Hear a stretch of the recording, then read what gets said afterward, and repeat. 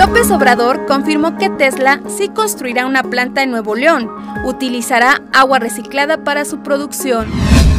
Según el último balance, al domingo, el terremoto de magnitud 7.8 dejó 50.325 muertos en Turquía y Siria. Por hasta 139,000 pesos, Infonavit presentó su Mejor Así, su crédito para reparación y remodelación de viviendas.